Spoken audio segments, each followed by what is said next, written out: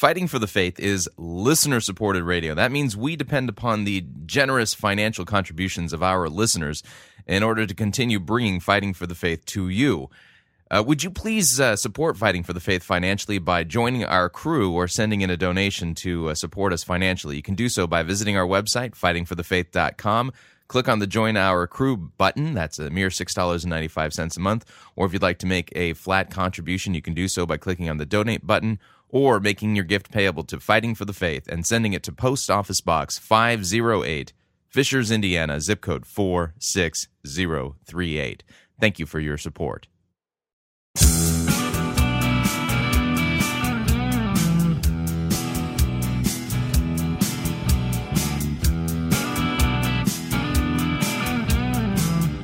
It's time for another edition of Fighting for the Faith. Wednesday, September 17th, 2010.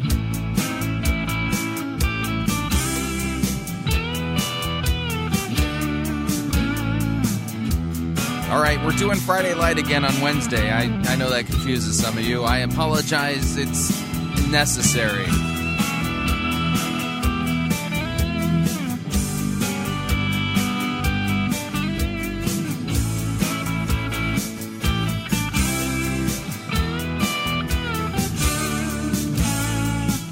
Thank you for tuning in. You're listening to Fighting for the Faith. My name is Chris Rosebrough, and I am your servant in Jesus Christ, and this is the program that dishes up a daily dose of biblical discernment, the goal of which help you to think biblically, help you to think critically, and to compare what people are saying in the name of God to the Word of God. No one gets a pass, not even me.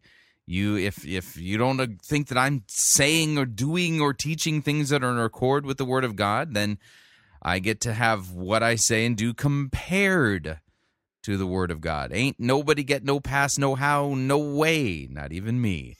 So anyway, that's kind of another topic. Listen, I needed to do Friday Light again today on Wednesday because I've been busy behind the scenes, not at liberty to discuss it, but let's just say that setting the record straight on a few things has been one of the necessary things that I've been doing today behind the scenes. As a result of it, we're going to be doing Friday Light. We're going to continue with our lecture series delivered by Dr. Rod Rosenblatt, co-host of the White Horse Inn, as he discusses Martin Chemnitz's book, The Two Natures in Christ. And so this is going to be lecture number 2 as we listen to this today. Keep in mind that this is a series that's going to take us a while, and if you haven't secured a copy of the book, The Two Natures in Christ, it behooves you to do so, so that you can keep up and at least be in the know as to what it is that Dr. Rosenblatt is discussing during these lectures. Consider this like a college-level course, and so if you want to get the full experience of what the education that's being dished out here on this lecture series on the Two Natures in Christ, you want to have the textbook. Now, if you don't have a copy of the book, you can download a Kindle edition pretty easily by visiting fightingforthefaith.com, and on the left-hand side, you'll see a link there that'll take you to Amazon where you can actually purchase a Kindle version of it. And some of you are going, well, I don't want. Well, if you don't want to get a Kindle version of it, you can buy the hardcover version. There's options to buy the hardcover version there online, and I still think you can get it from CPH if you don't have a copy of it, so that's another possibility. But that being the case, just want to let you know that it really would help you to follow along, and the way you do that, pick up a copy and start reading. And the nice thing about the Kindle edition is that even if you own a laptop or a computer, you can read that online on your laptop. And this is some meaty stuff, so I just want to let you know that. So, all right, let's, without any further ado, here is Dr. Rod Rosenblatt, lecture number 2 on The Two Natures in Christ by Martin Chemnitz.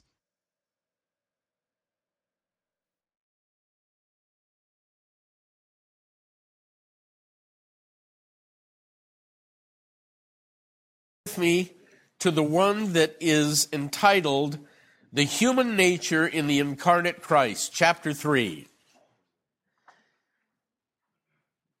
Again, as background, it's hard for us in our day to remember this, but in the early church, this was the fighting grounds. In our day, if you say to somebody, let me tell you something really radical, Jesus Christ was a human being, a male, they'll yawn. That's not where the fight is in our day. It's whether he was any more than that that's the fight in our day. But it was very different in the early church.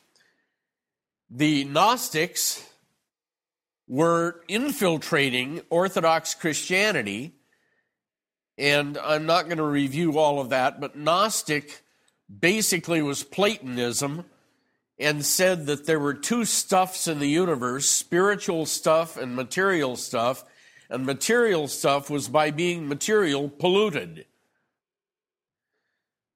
The Christians saw that this would mean that if God the Son were to become incarnate, he'd become polluted by becoming flesh.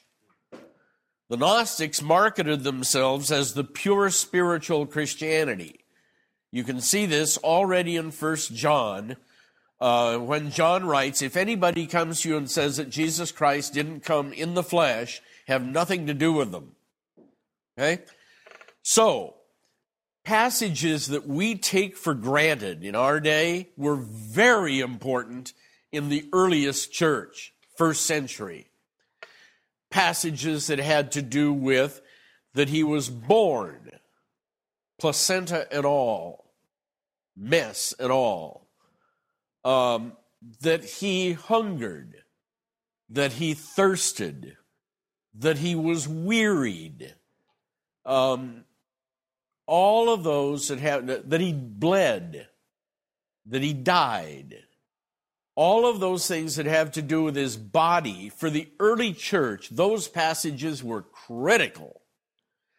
So that's as your background to this, to the basic passages. All right. The necessity of believing in the human nature of Christ. The quotations from the fathers there. The scripture declarations. In the flesh of Christ, God condemned sin. In the body of his flesh, we're reconciled. We're justified by his blood. He laid down his life as a ransom for many, the Son of God, born of woman, in order to redeem those who were under law. He does not blush to call us brothers because has been made a partaker of flesh and blood, and so forth and so forth. He who eats the flesh of the Son of Man and drinks his blood has eternal life. Later on, we'll talk about if that refers to the supper, but for right now, just quote it. Then a section, the true teaching of Scripture. He's going to repeat this thing at the close of this chapter. What is the faith? Okay, then the arguments of the heretics, and that's where I think we should spend a little bit of time. What were the arguments that they brought forth? All right, first one, that Christ assumed not a true and normal human body, but a specter, a phantasm. It seemed to have flesh and bones, but really didn't. If you want to impress your friends and confound your enemies, it's a particular kind of Gnosticism called Docetism. Docetism comes from the Greek root to seem. It looked as if he had a body, but he didn't. He loved us so much that he made it appear as if he could bleed, but he couldn't. For our sakes, he made it look like he could die, but he really couldn't. And so forth and so forth and so forth. Okay? The incarnation is a matter of appearance. In reality, no such thing was happening. It appeared, says Chemnitz, immediately after the death of the apostles. It seemed wonderful to reason, and the reasons why it seemed wonderful to reason. All sorts of couldn't he have things. Always watch out for those. Couldn't he have? Performed the work of redemption without the assumption of a true human nature. So forth, all of those. And Chemnitz answers back, probably so, but we're not interested in speculating. We're interested in what the text says.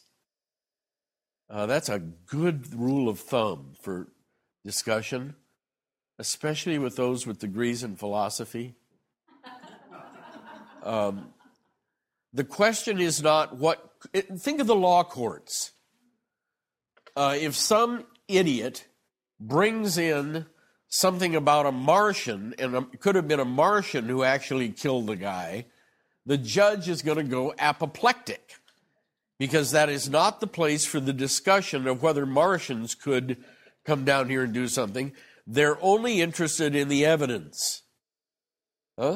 So Chemnitz follows along and summarizes on that second page the main points of the arguments. Then at the bottom of the page, his reply, basically the first point. In dealing with this mystery, we ought not dispute the question of what the Son of God in his absolute omnipotence seems to be able to do, or what mode of incarnation seems most attractive to our reason. Our faith must turn to what God has revealed, and he means Holy Scripture. And then where the Savior himself clearly refutes this delirium, everything about his walking on water, and they thought it was a phantom, he rejects this. The upper room, the doors being shut, he appears, says to Thomas, come over and touch me. A spirit doesn't have flesh and bones, as you see that I have. The prophecy from Isaiah 50, top of page 3, I gave my back to the smiters. Paul calls it the body of the flesh in Colossians 1, forget imaginary things. The prophecy of the seed of woman, the Son of Man, the seed of Abraham. Okay, you can do that on your own, but there he goes after it. And then the purpose for which Satan invents such things.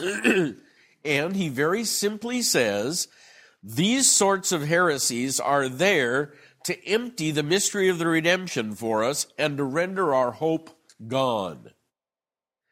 It is characteristic of the historic Lutheran writings to always link it to our need for a Redeemer, a mediator, and that God, in fact, provided that in the Son.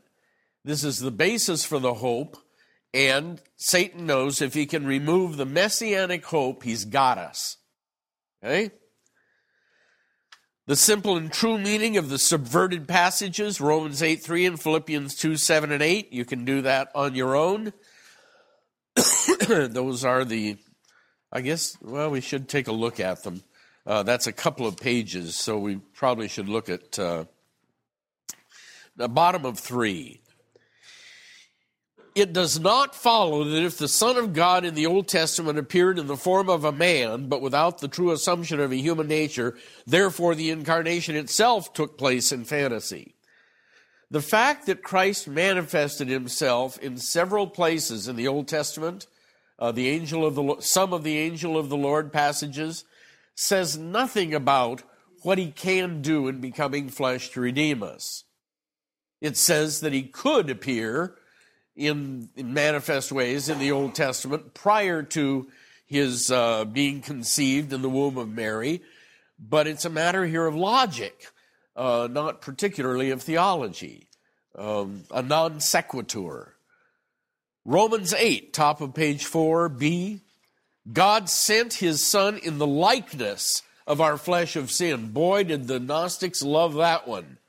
The likeness of. And what they did with that, the Manichaeans. Paul is not in this passage, he is not toying with putative fantasies or specters. And then he explains what Paul is claiming and how he knows that he's claiming it, that he, Jesus, became flesh of our flesh, bone of our bone, except for sin, everything. Okay? Same thing Hebrews is going to argue. In all ways as we, yet without sin. Again, the background here is St. Anselm's book, Cur Deus Homo, Why the God-Man, and to a certain extent, St. Athanasius on the incarnation of the Word. Those are two great, short, relatively short, especially Athanasius, books that are worth considering buying, and put me to the test. You'll be able to understand them. Athanasius, you can understand. always get the translation from St. Vladimir's Press in New York, the one that C.S. Lewis calls a galloping translation. Okay, Philippians 2. Another one that was used badly, dragged in by the Manichaeans, as if to mean Christ conducted himself with his outward appearance as a man, but only as a likeness of a man. Probably do us well to quote that one incompleto. Give me just a second here.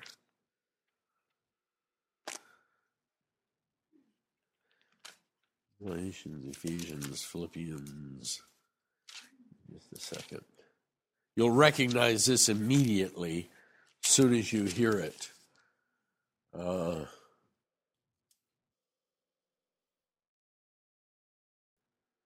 Have this mind among yourselves, which is yours in Christ Jesus, who, though he was in the form, the Greek is morphe, though he was in the form of God, did not count equality with God a thing to be grasped, but made himself nothing, taking the form, the morphe, the form of a servant, being born in the likeness of men.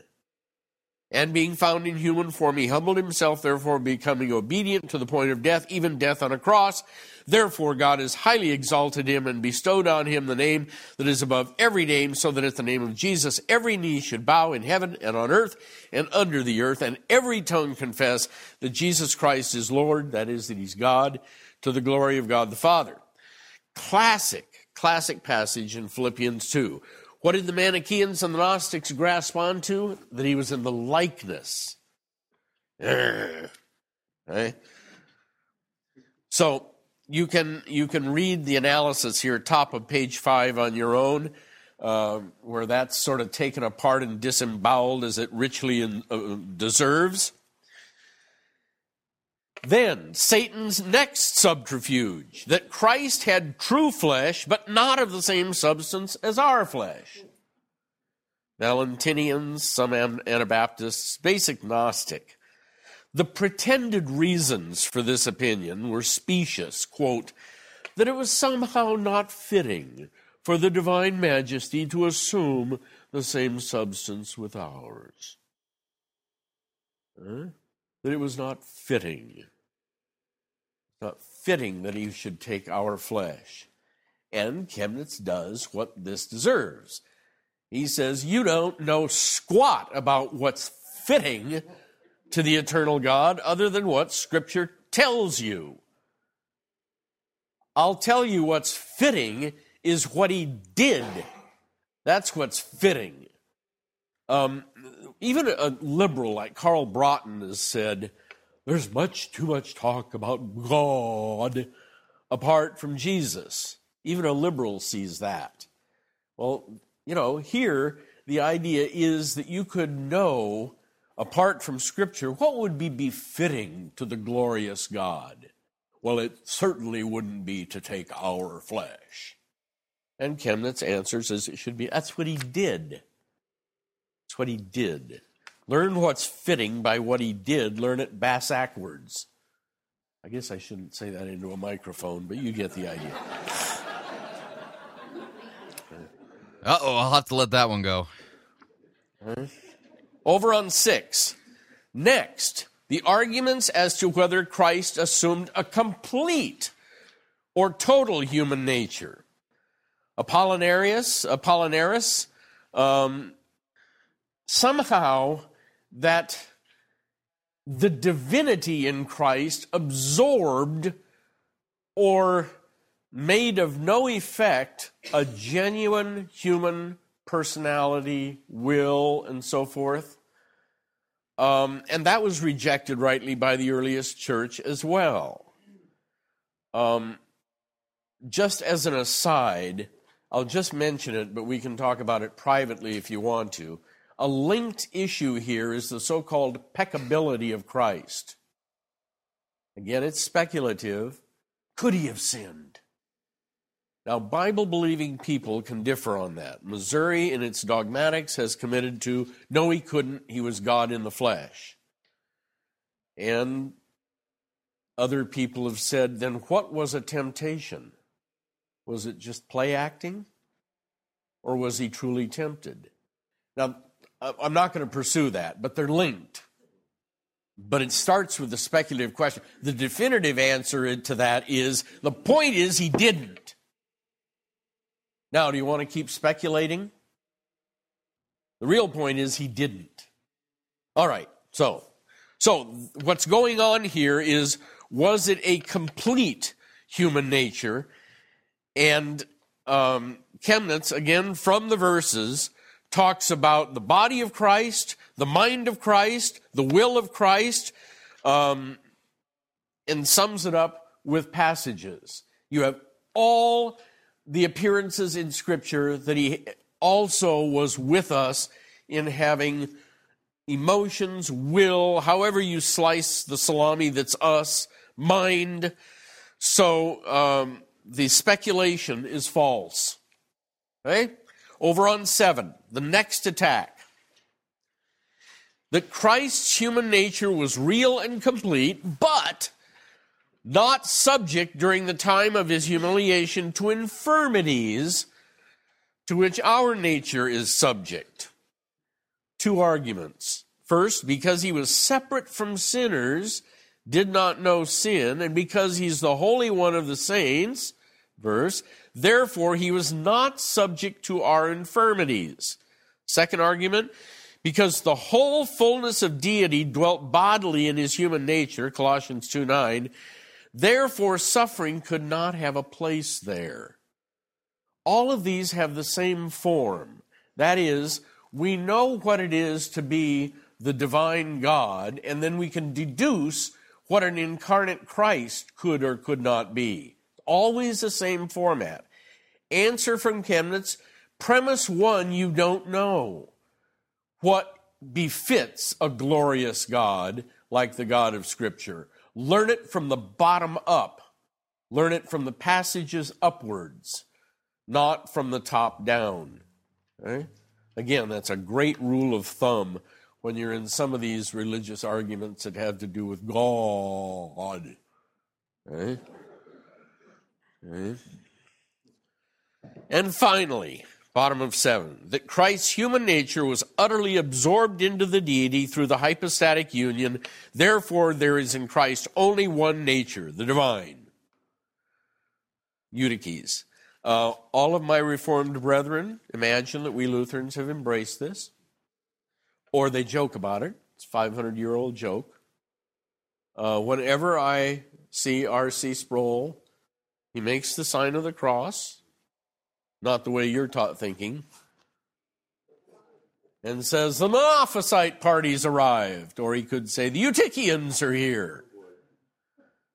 And if I'm feeling out of sorts, I'll say, oh yeah, you're really equipped, you being a Nestorian, to find Eutychians. That's a 500-year-old joke. You know? Us versus the Calvinists on Christology. So he takes that apart, that Christ genuinely has 2 natures. In all of these, he does the passages, and once in a while we'll throw in that the fathers caught this too. That is, we're on the side of the ancient church here, don't call us innovators. But basically it's an argument over passages. And what the Scripture teaches, and that's what he does at the top of page 8. And then the bottom of page 8 is again a summary of what's the true historic position on the humanity of Christ. A 1-paragraph thing. One more, and then I'll open it up for questions. Don't for too long, follow Chemnitz here, don't for too long get into too many arguments about definitions. This isn't really a theological matter, but it's a black hole.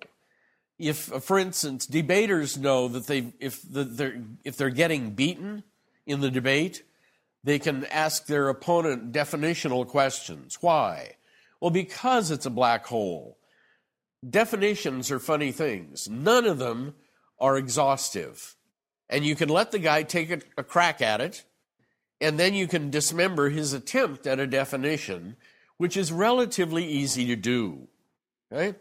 You'll find throughout Chemnitz's writing, he'll say, all right, I'll do a little of this, as much as we need, but you can tell from his writing itself, I'm just going to do this in a rough and ready way, just enough that we need it so we can go on to what the passages say. So remember that in discussion too. Definition stuff, give it a little time, but realize if your opponent really knows what he's doing, he's setting a trap, and you can easily walk into it. No matter what definition you give, he's got you. Okay? All right, let me throw it open for questions. As I said, the key thing here that Chemnitz returns to throughout the chapter is, this is another attempt by Satan to remove your hope. He sees that the basics of justification are theological, not moral. When Satan really wants to go after us, he's going to try to destroy the messianic line and the messianic promise. That's where the marbles are, whether we know it or not. So you just don't have in this him also including all those that say, well, I think that it's immoral for a man to suffer for others. We'll leave that to the end where it belongs, footnote 32. But if you want to bring it up later, fine. But he's not centering on that at all. Okay, Alice. A question about sin. You said, as we've been taught, Christ took on the form of a man and was without sin. But he had the nature of a man, and the nature of a man is sin. No. Okay. That's what I want. Here's how they said it. Because this came up in the formula, Concord. If that's true, that to be human is to be a sinner, think about it. No incarnation. So, what you find in the Book of Concord is the phrase, all those who are conceived in the normal way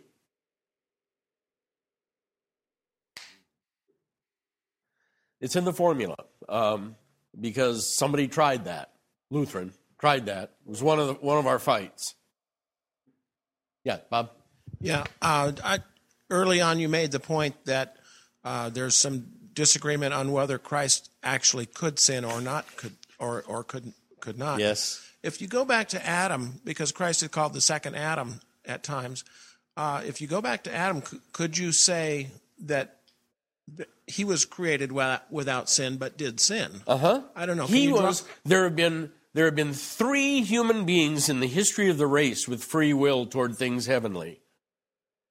Total.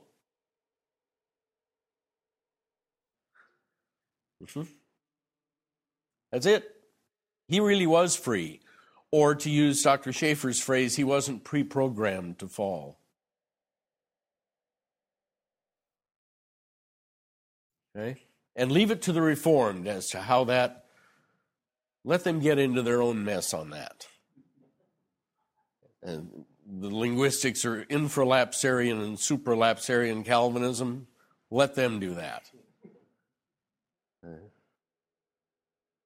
A question about the usage of Jesus and the usage of Christ. In the Bible... Christ is not his last name. There you go. How about Christ Jesus? Anyway, it seems to me that in the Gospels it refers to him as Jesus, but I read in Corinthians, it's usually Christ that we hear about there, usually. Yeah, and many times you find when you read the books of the exegetes, there's rationale for almost every time they use what they use. Paul will say Christ Jesus, and there's usually, in the context, you can see why he puts it that way. In the case of the Gospels, you find that in many cases, it's sort of selected or formed by the audience to whom they write. There's a rationale for it. If Luke is writing to Greeks, if Matthew is writing to Jews, if Mark is writing to Romans, there's a wonderful rationale for how they select their language with regard to Jesus of Nazareth. Fascinating stuff.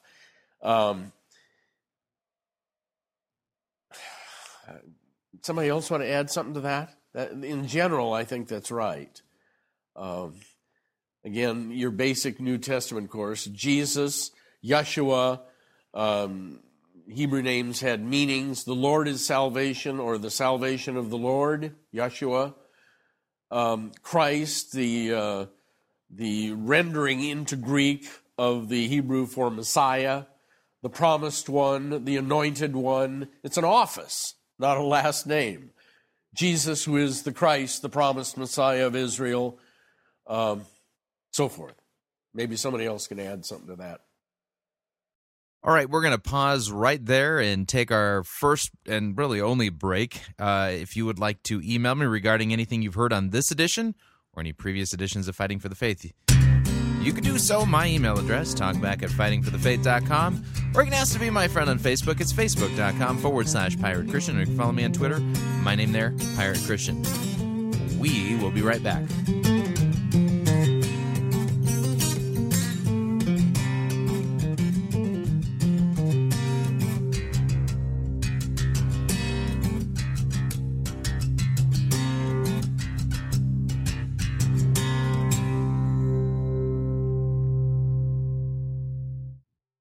Jesus did not die for your 401k. You're listening to Fighting for the Faith.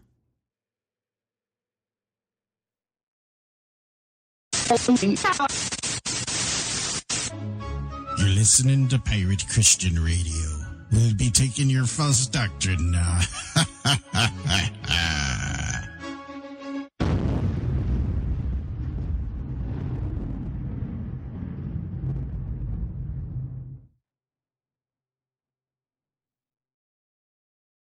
It's Monty Python's Flying Circus Church.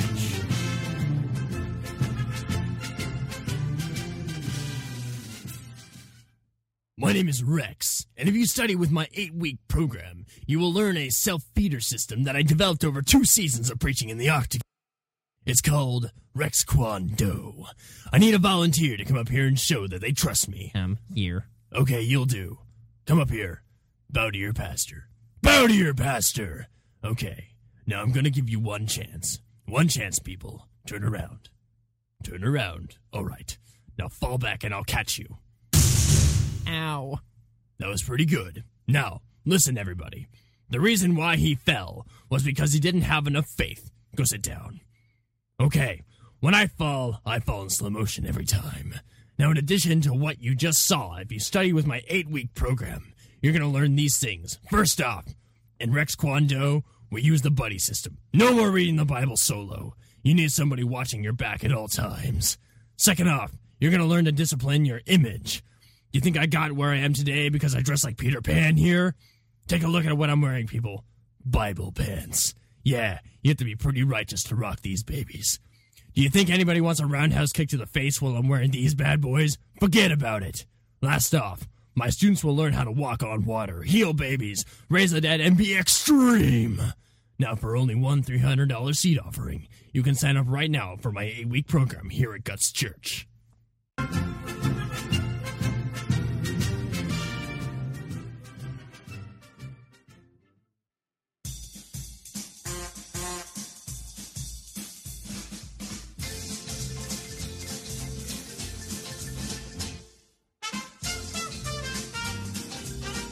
Keep more of your money in your pocket. Hi, Chris Roseborough here. If you're planning to travel anytime in the near future, then don't pay more for airfare, hotel rooms, or rental cars than you need to. Longtime Pirate Christian Radio featured advertiser Cheap O Air can save you a Tijuana taxi load of money on all of your travel needs. Plus, Cheapo Air has a seasonal promotional code for all of our listeners that will save you an additional $10 off of Cheapo Air's already low prices. Visit piratechristianradio.com/cheap. Write down the promo code and then click on the banner and then book your travel today. Again, that's piratechristianradio.com/cheap.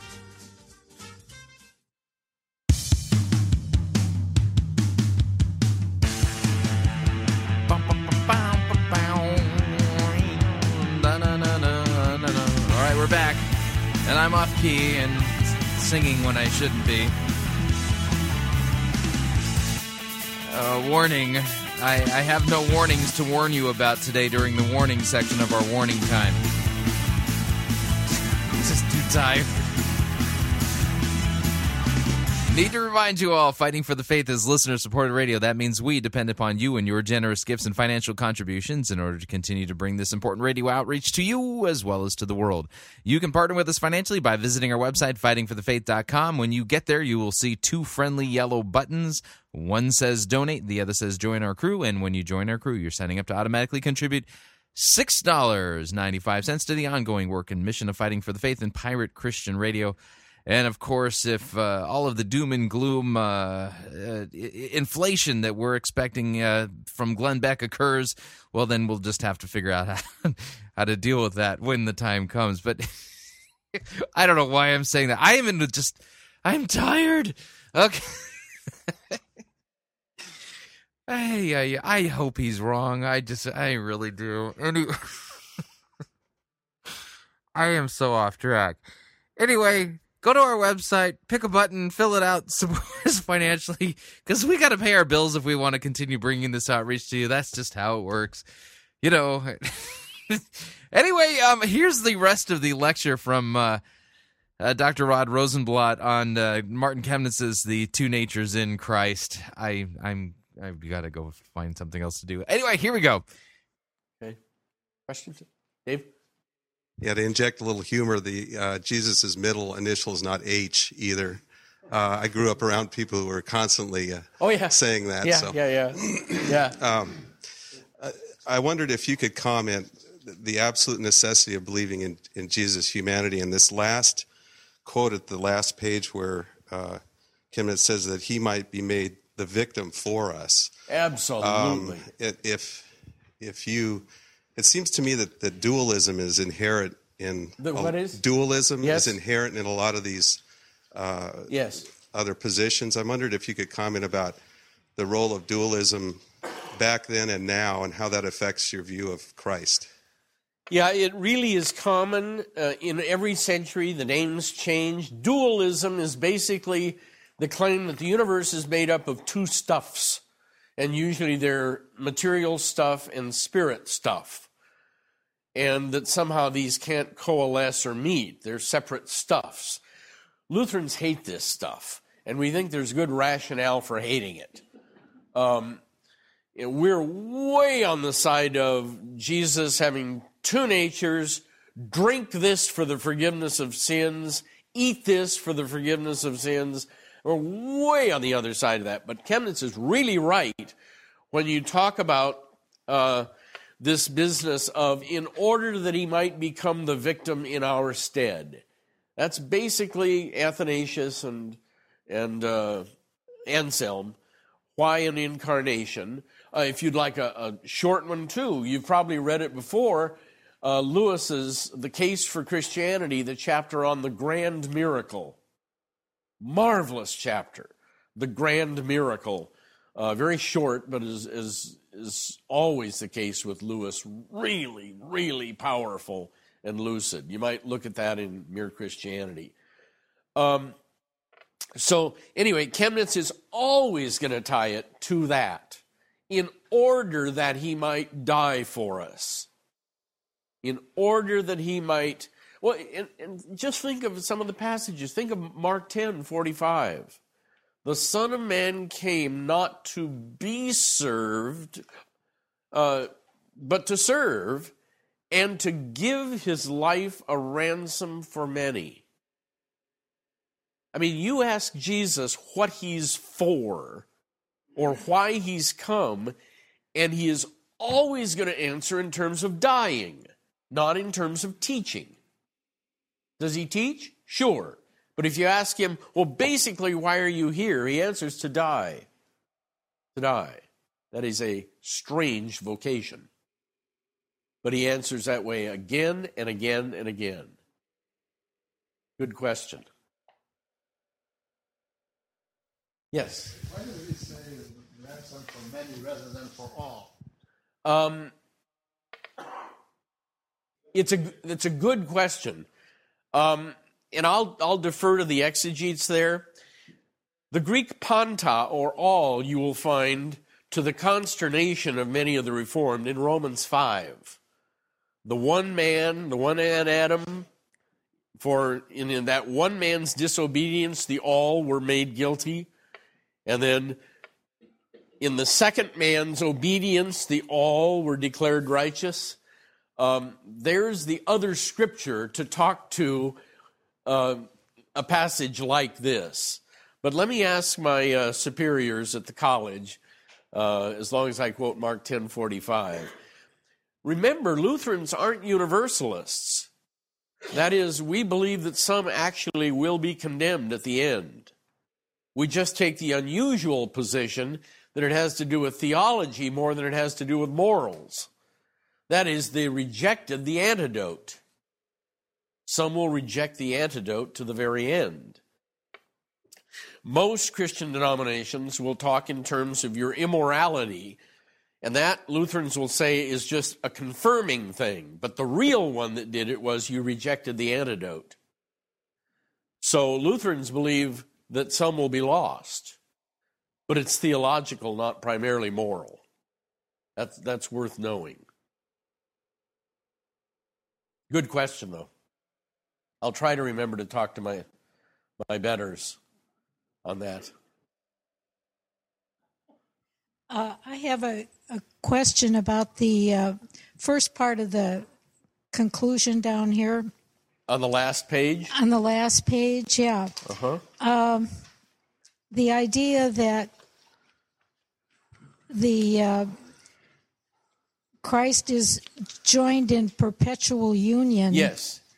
That he still has a body. That he still has a body Yep. is something that I hadn't considered before. Yes, absolutely. And not only his appearance to Thomas after the resurrection, not just that, but if he is so kind, you'll be able to ask to see the wounds.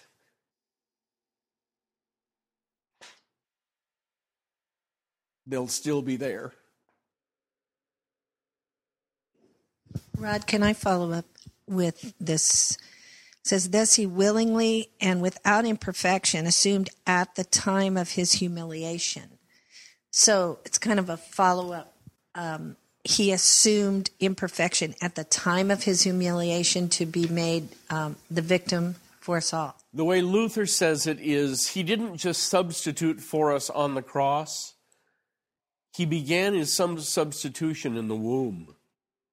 His whole life was a life lived for us, as well as his death being a death for us. The whole thing was substitutionary. And later on in the book, we're going to talk about what you probably did in Catechism from the Apostles' Creed, the levels of his humiliation: conceived by the Holy Spirit, born of the Virgin Mary, suffered under Pontius Pilate, crucified, dead, and buried, descended into hell. Strike that last one. Yes, yes.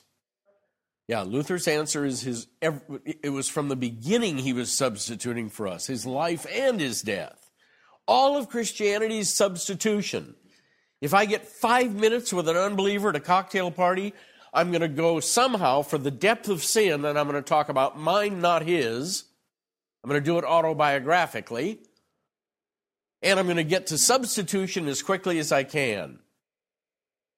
As I'll bet you 9 times out of 10, he thinks that Christianity is basically moral revolution and, God help us, transformation. Ick. Christianity is about rescue of immorals. Me. And I know from the Bible, you. Me, I know by experience. I know from the Bible, you. All of Christianity is about rescue of immorals. Okay, and Chemnitz is convinced from the passages this is the machinery of it. Brad.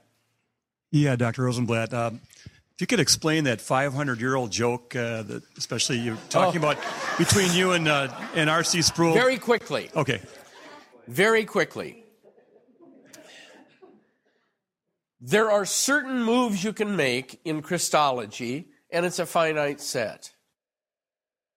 Luther took his chances walking along the edge of the Eutychian heresy. Calvin took his chances walking along the edge of the Nestorian heresy. Now, basically, you can look those up on your own. Nestorianism says that he was true God, true man, and they were in watertight compartments. The question is whether he was schizoid, Sybil, a multi-personality. Calvin and his followers take their chances being closer to that. Luther and Lutherans have taken their chances with the Eutychian heresy. What's that? Well, that it's sort of like a chemical experiment that you can't undo. That is, if you imagine a circle, the human and the divine natures in Jesus are in very, very close proximity, and the charge and the reason the Eutychians were thrown out is that when the reaction occurred, the chemical reaction, you had a Jesus that was made of some third substance that was neither still God nor still man, but he was composed of what you might call God-man. Result, no Savior. So, those are the heresies. Luther was not a Eutychian, a Monophysite. R.C.'s wrong. And Calvin was not a Nestorian. But they took their chances in Christology at different places. And this links, of course, with the supper, but we won't go into that. Later on, we'll go into that, how it links with the supper. All right. Enough for the day. Thanks for your attention. Well, there you have it. There wasn't much left of the lecture, but 10, 11 more minutes. All right, so what'd you think? I'd love to get your feedback. You know that we need your support. Visit our website, fill out all that kind of stuff. Now, if you'd like to email me regarding anything you've heard on this edition of Fighting for the Faith or any previous editions, you can do so. My email address, talkback@fightingforthefaith.com, or you can ask to be my friend on Facebook. It's facebook.com/Pirate Christian, or you can follow me on Twitter. My name there, Pirate Christian. Until tomorrow, may God richly bless you in the grace and mercy won by Jesus Christ and his vicarious death on the cross for all of your sins. Amen.